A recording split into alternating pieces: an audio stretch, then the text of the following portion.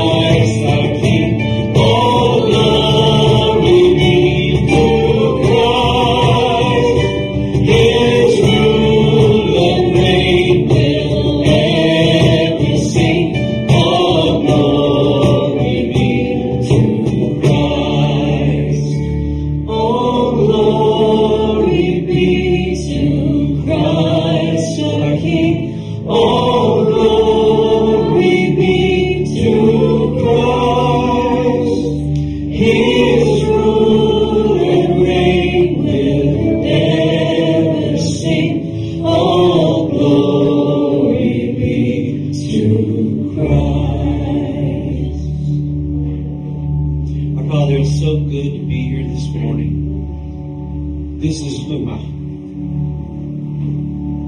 We are Luma. We thank you, God, for this church. What it stands for, what it means. It means that we are a source of light. There's a neighborhood out here to the west, to the south, to the east, the north. They're everywhere, Lord, and they need you. And although we may be Christian and we may be following you, we still need you in every single way. And we as a church need each other. We need to lean on each other and talk to each other and give worship and praise to you and glorify you in all things that you do and what you will do through this church. In Jesus Christ's name I pray. Amen. You may be seated.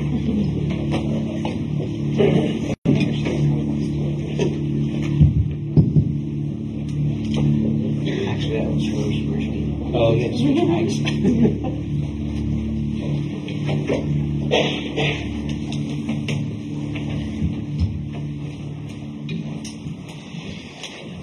Well, believe it or not, I did not have a ton of time this week to prepare.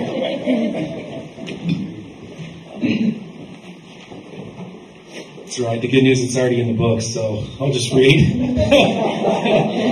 Grab your Bibles this morning, and you can open to Acts chapter 1, but we're just going to be, chapter 2. We'll be there for just a moment. But really where we're going to wind up is in Matthew chapter 13. So if you want to preemptively turn there, you may. Probably help you out. Well, so that we can impress everyone later in generations, we're going to pray the Shema now in Hebrew. Are we ready? Maybe a reminder. Shema Yisrael, Yahweh Eloheinu, Yahweh Echad. So, church, this morning you are spiritually Israel, if you belong to God. So you must hear the words of the Lord and heed them. The Lord is our God, and the Lord is alone. Well, we've been in Acts chapter 2 for some time, getting a little bit of introduction until Peter begins to explain what's happening at Pentecost as the Spirit's falling, and all these miraculous signs are happening. There's prophesying going on, they're praising the Lord, and he begins to give this explanation about what exactly is occurring here, because the question is posed by the crowd that is gathered, what is the meaning of this? And so he begins to quote Scripture, not some practical human explanation of everything that's occurring. And then we get to a moment in this where Peter's going to turn and deliver the first sermon, if you will, of the church, of the ecclesia of Jesus Christ. And so it's sort of significant in the fact that he's the first guy to do it. It's not Jesus who wrote the Bible, right? And he doesn't just go one off and make some stuff up or try to give some really practical tips about how to live life better. He goes back to Scripture. And so he starts with the prophet Joel. And he says this is what was prophesied. This is exactly what's happening. That the Spirit would be poured out on all flesh, so that meaning that all kinds of people, not just Israel, would be able to have access to God in His Spirit. And he makes a couple of statements, though, before he ever begins to tell them what's happening. So if you look in chapter 2, in verse 14, it says, Peter stood with the 11, or he took a stand among the 11, if you will. He lifted his voice and addressed them, Men of Judea and all who dwell in Jerusalem, let this be known to you. And look at the last statement he gives. Give ear to my words. And then he gives an explanation. And then if you jump down to verse 22, Men of Israel, again, hear these words. This is sort of interesting. No, it's not just emphatic attention-getting. Please listen to what I have to say. It's intentionally, I think, meant to remind us about what Moses did for the people. When he reminded them before they went into the promised land, all that God would do for them as His people. And He reminded them to pay heed to the words of God so that He would keep covenant faithfulness with them and bless them with all they have. And that's where we get the introduction of the Shema. Hear, Israel. what the Lord has to say to you. Remember it. Keep these words ever before you, always reminding yourself of them. And so this morning we need to talk about hearing before you can ever hear properly. So, as we get to the Word this morning, let me pray, and we'll continue. Father, we lift our hearts and our body of believers that have gathered here this morning to you, that you would speak your words to us, God, and we want to be careful to listen. Father, help us to have the kind of ears that you intend for those that belong to you, those that are sensitive and discern the spiritual truths that you speak. Sometimes at a surface level we can't make sense of all things, but Father, you promise that by your Spirit you will lead us into all truth, and you've given us your word to reveal yourself. And so we ask that you would do that in the next moments. As we share, Father, I ask that you be with my mouth, that it would be you who speaks, not anything that I have to say, but only your truth would be heard, and everything else would just fall on closed ears. And Father, I just ask that you would give us hearts too to receive what it is that you would speak. And as always, ask that you would do this by your Spirit. And we pray this in the name of your Son, Jesus. Amen. Well, hearing becomes quite an important thing, and we know this because we've all had experiences where we're listening but not hearing. You know the difference, right? You listened. Or I should say that differently, but I think we get it. Like, you hear something happen, but you didn't really hear it, And this happens frequently in our house. I'll be trying to multitask or thinking I'm multitasking, and then my dear wife will say something, and then we'll have a discussion later, and she'll say, I told you that. And then we go back and forth about how she didn't tell me that, but she really did. And so you know what this is like. And so you hear things all the time, but it doesn't mean that you always act on them as you should. And we can all identify with this. And so in Matthew chapter 13, we have a parable that is familiar. It's familiar because it's in all three Gospels, and it's one that's used a lot to just talk about hearing the good news, the message of Jesus, the message of the kingdom, and it's called the parable of the sower. And almost across the board, everybody wants to correct the title of this parable to something else. Now, I don't know what translation you're working with, but if you just look in Matthew chapter 13, and you probably have some sort of a heading over this parable, and it probably says the parable of the sower. And emphatically, every time I've heard this, everybody wants to concentrate on the soils. They say, no, this is really a parable about the soil. I'm telling you it's a parable about the sower. So hear it today as a parable about sowing. So here we are in chapter 13, and I'll just read all the way through. The same day Jesus went out of the house and sat beside the sea, and great crowds gathered around him. So that he got into a boat, he sat down, and the whole crowd stood on the beach, and he told them many things in parables, saying, a sower went out to sow. And as he sowed, some seeds fell along the path, and the birds came and they devoured them. Other seeds fell on rocky ground, where they did not have much soil, and immediately they sprang up, since they had no depth of soil. But when the sun rose, they were scorched. And since they had no root, they withered away. Other seed, it fell among thorns, and the thorns grew up, and it choked them.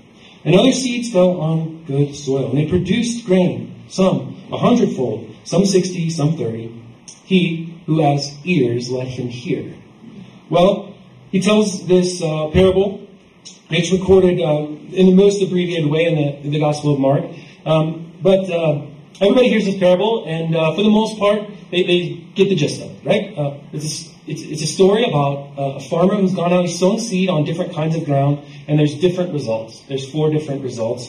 And it's all, pretty straightforward. But what does this have to do with the truth or the kingdom or Jesus or the gospel or any of that? Well, you're not alone if you're wondering that. In verse 10, look, it says, the disciples came and they said to him, why do you speak in parables? He answered them, to you it has been given to know the secrets of the kingdom of heaven, but to them it has not been given.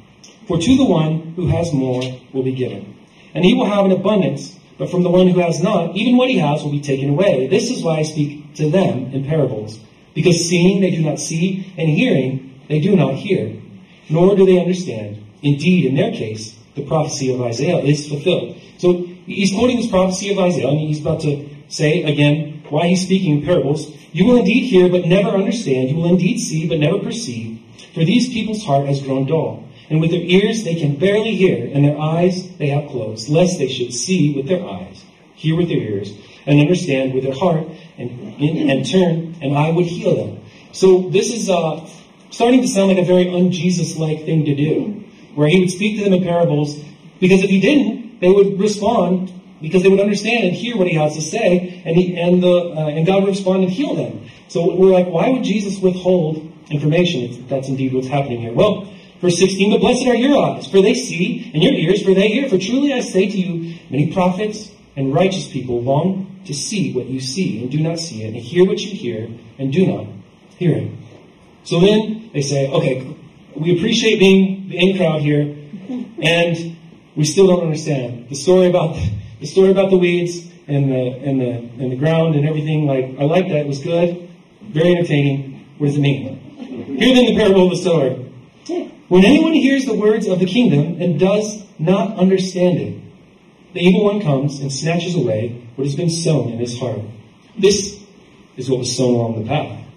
Well, as for what was sown on the rocky ground, this is the one who hears the word and immediately receives it with joy, yet has no root in himself, but he endures for a while. And when tribulation or persecution arises on account of the word, immediately he falls away. As for what was sown among the thorns, this is the one who hears the word, but the cares of the world and deceitfulness of riches choke the word, and it proves unfruitful. As for what was sown on the good soil, this is the one who hears the word, who understands it, and he indeed bears fruit and yields, one case 100-fold, in another 60, and in another 30. So Jesus gives him the explanation, and so now we have a little bit more insight. He says, okay, well, the seed is the word of God, and it's sown among these different kinds of soil, and there's different responses. And the fact that it doesn't always bear the kind of fruit that one soil does has nothing to do with the seed, right? And it's pretty independent of the value of the sower. Those are two consistent values. The only thing that changes is the kind of soil that it falls on and the result of it. And so the first one we have is the seed that falls along the path. Now, I'm only going to spend a minimal amount of time talking about the soils because I actually want to get to what I think is the overarching purpose of this parable. The seed falls along the path. If you are familiar at all with having to travel in any kind of dirt or farmland, right, you would know that if you walk on something, it eventually becomes compact. Well, everybody was supposed to stay on the pathway, and so there was parts of the dirt that were obviously the road, and so they were well traveled and packed. And so any kind of seed that would fall on that was then come and taken by the birds, because it would just sit on the surface, right? So just to give you an understanding, if you're not super agrarian, I'm not, but that's what's happening there. So this is, the dirt has been packed down, and so there's no place for the seed to go other than to lay on the surface. And so Jesus says this is seed that has come, and it's snatched by birds. And so we go like, birds of the devil, because he says the evil one snatches them away, and I don't think that's what he means to say by bird being evil, okay? So don't read everything into the parable when it's not there. He's just saying that natural things happen, and that is often the work of the evil one. Other things happen, the word falls on a certain kind of soil, and if it doesn't get absorbed into that kind of soil, then something else will take it away. Even something that seems innocuously natural, like a bird eating some seed, right? So even that can be attributed to the work of the evil one who doesn't want the seed to remain there, right? So then we have the rocky soil. The result is that it immediately comes up. But the problem is that there's underlying, the first little maybe inch or so of the soil looks good, and it is fertile, and it has some place for the seed to go, but there's something below the surface, right? It doesn't allow that seed to really get deep roots. And so it says it comes up, and because it's shallow, the sun comes and it scorches that plant and it withers and it dies. And so he says this happens on account of somebody receiving the word with joy, but then the persecution comes, and it says importantly on account of the word of God or for the name of Christ. And so because of that, because there's no deep root in it in itself, it says that it's dried up and scorched and it withers away because it was not rooted deeply in the word. Then we have the soil that has thorns or weeds in it. And the seed comes up, but the thorns and the weeds are too much, right? They're like covering the plant. And so whatever little fledgling thing does take root in among the thorns and the thistles just doesn't have enough room to really get to maturity and to flourish as you would expect a plant to do given all the right circumstances. And so he explains this as the cares of the world that come and they crowd out the life-giving rain and sunshine, and so that plant also withers and fades away. And then we have the final soil, the good soil. Everybody wants to be the good soil, and so you say, am I this kind of soil? And because clearly the seed falls here, and it says it produces this crop, and 30, 60, 100-fold. And so we're like, that's really good soil if it's producing that much. Now, how many of you guys have grown anything ever in the way of fruit or vegetable? Try to. Okay. So if you sow a seed, now besides tomatoes, which can flourish to a lot of fruitfulness from just a single plant, most things like corn, you only get like how many ears of corn for a seed? 4. Yeah, maybe 2 or 3. That would be great, and that would not be 100-fold. That would not be 30-fold or 60, right? That would not be bearing a lot of fruit. So the kind of fruit that Jesus is talking about in this parable is emphatically overabundant. So what kind of soil can bear that kind of fruit? Well, this is called the parable of the sower. So I want to put it in the context of sowing. If you try to grow anything, you know that if you plant something in the ground, I remember in elementary school, probably somewhere around 3rd grade, we'd take a pumpkin seed. Everybody brought a pumpkin seed, and you'd wrap it in a wet paper towel. And then over like 3 or 4 days, you could start to see little vines kind of popping out of that, and then on and on. You'd have to wait quite a while just to see any kind of life to spring up, right? Yeah. And then even if you wanted to wait for that plant, you got it in the dirt and you tended it very well, it would take quite a while for it to produce anything. Right? Even something that would come up on topsoil and then on top of that grow and produce any kind of fruit. It's a long process. It's not overnight. And so there's something to this idea that we need to be mindful of, because Jesus makes a couple other parallels that we ought to be aware of before we kind of say, well, what does this mean as a sower of seed? Well, Jesus says in another parable about sowing is that the sower is him. Jesus is the Son of Man who sows the good seed, because just following this, we have another parable about wheat and tares. But emphatically, there's an ongoing nature to something that is sown, and then it bears fruit, and what happens? If it's got seed in it, that seed also falls and bears more fruit, and so on. So the cycle continues as long as seed is sown consistently, and it's in the good soil. Are you with me? Yeah. Okay, so Jesus is the sower of the seed, and the seed is the Word of God. So that thing remains consistent as well. They don't change the seed depending on the circumstances. And so though Jesus is the original sower, the original declarer that the kingdom has come, here I am, Messiah anointed, here to inaugurate the kingdom, it's perpetuated on throughout those that he's planted and who do bear some kind of fruit. And so that's well and good news. But don't focus so much now on the soil, but on the idea of sowing and how this is going to happen. Now, he says after this, so be careful then how you hear. And he started with it, be careful how you hear. And he says this in the other Gospels when he declares this parable. Now, Jesus often says this phrase, but I think it's important how you hear this morning. So you and I, given the opportunity to manage a situation, in fact, a situation just like the one you find yourself in this morning, of planting a church, planting a new space. And if I said, how ought we to go about this? We'd probably sit down and we'd have a lot of strategy about the best place to go and the kinds of people we'd want to make sure we surrounded ourselves with, even the kind of building that we ought to have, and maybe some of the programs and activities that we ought to offer, so that we would get the most bang for our efforts, right? That's if you and I were able to strategize that. But indeed we didn't, and we couldn't, because God timed things in such a way that we were just along for the ride. So this is important, and I think it's a good thing And I will say I'm thankful for being just old enough to have enough history to not want overnight success. This is the poison pill of most church plans. So this morning, put your spiritual ears on, and let me tell you the parable of the 4 churches. There was a church who noticed an 8-lane highway, seeing a well-traveled path with many frequent passers-by. They decided to plant their church near the highway, seeking an opportunity to have such a prominent position within the community. They began to cast seed on the asphalt, where it was routinely eaten by the birds and caused much traffic, even to the point of annoying those who were traveling on the 8-lane highway.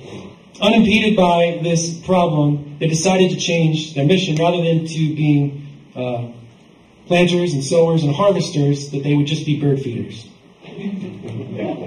After all, the bird is one of God's creation.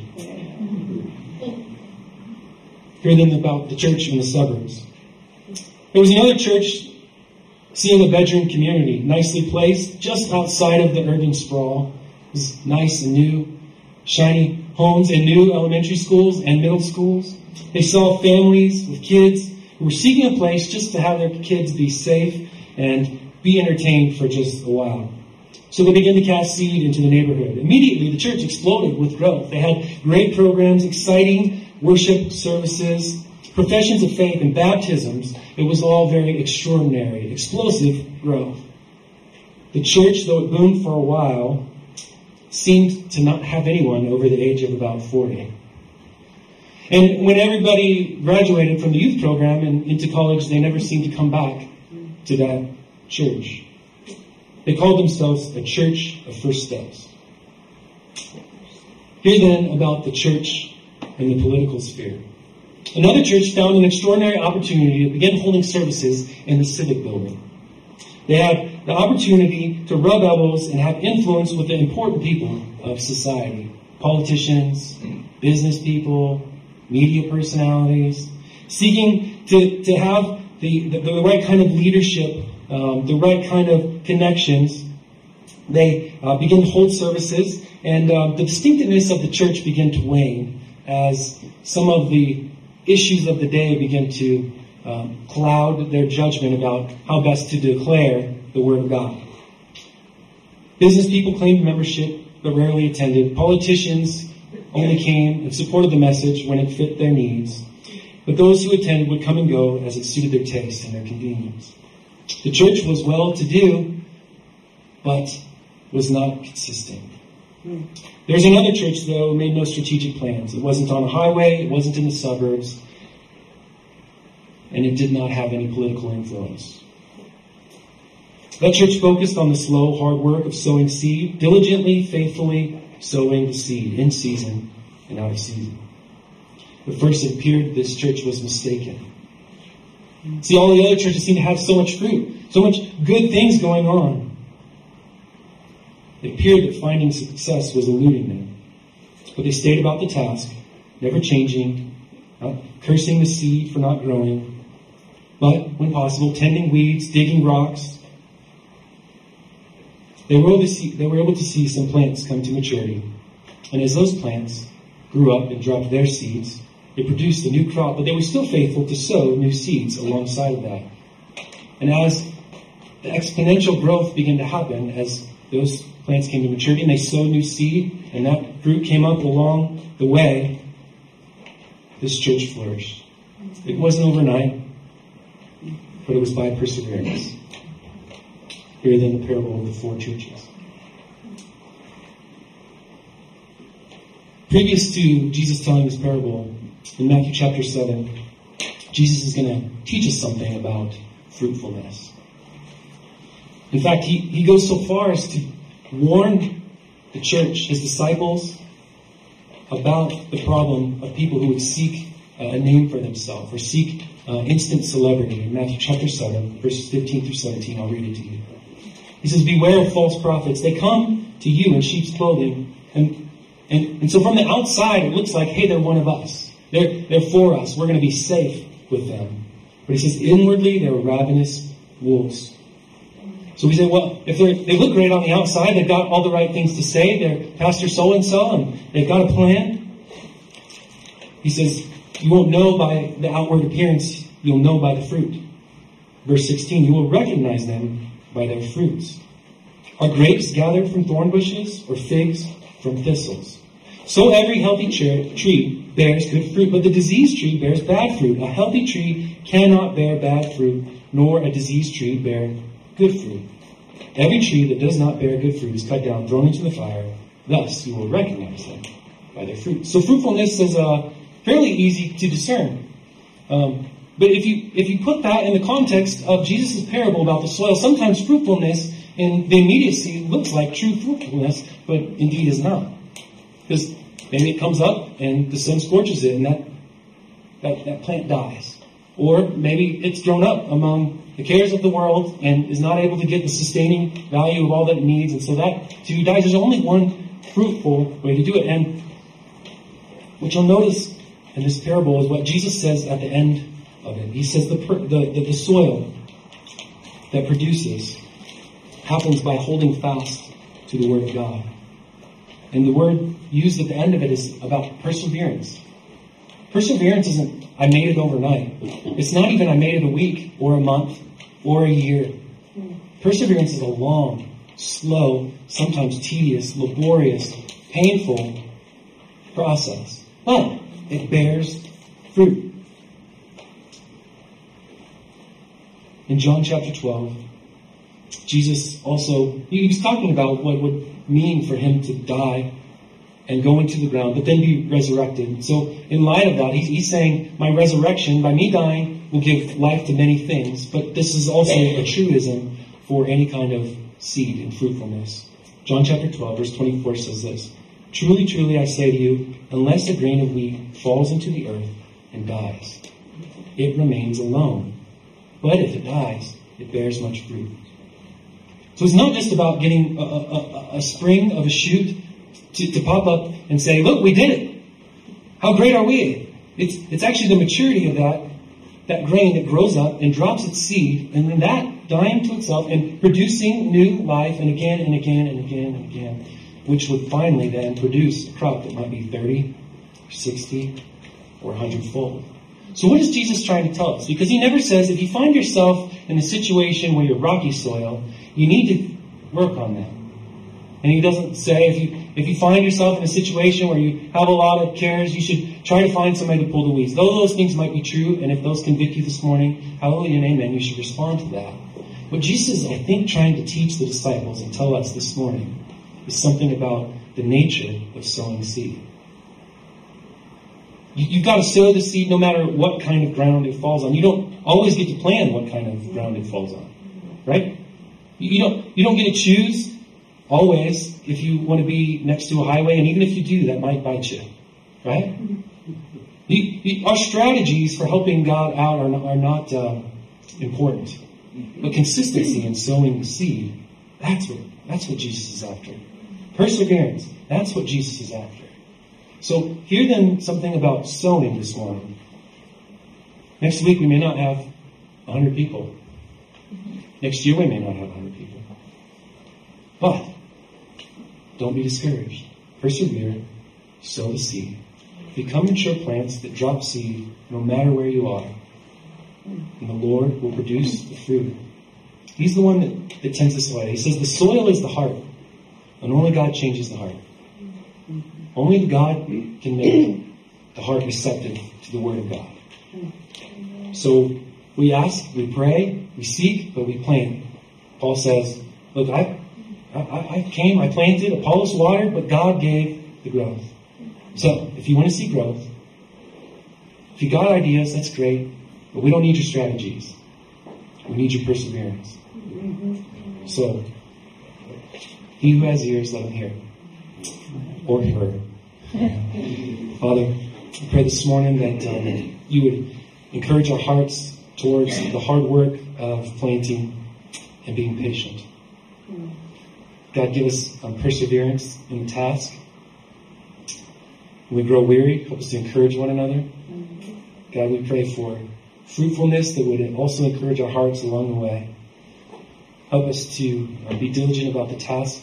Give us the energy and effectiveness to present the word clearly, that you might do the work that only you can do, which is to produce fruit.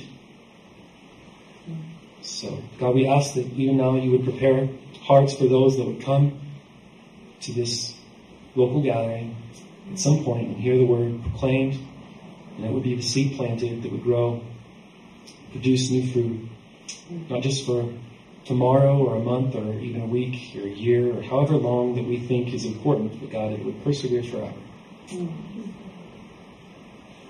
Father, thank you for the promise of the fruitfulness if we are humble enough to trust you.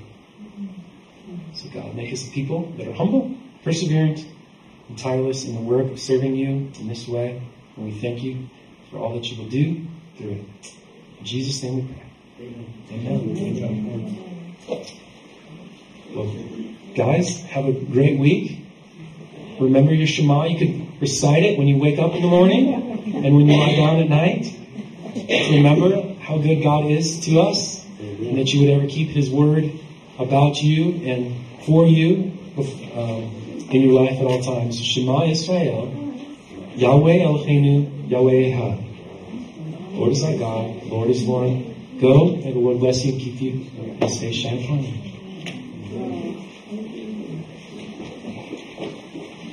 And don't forget about the signing the...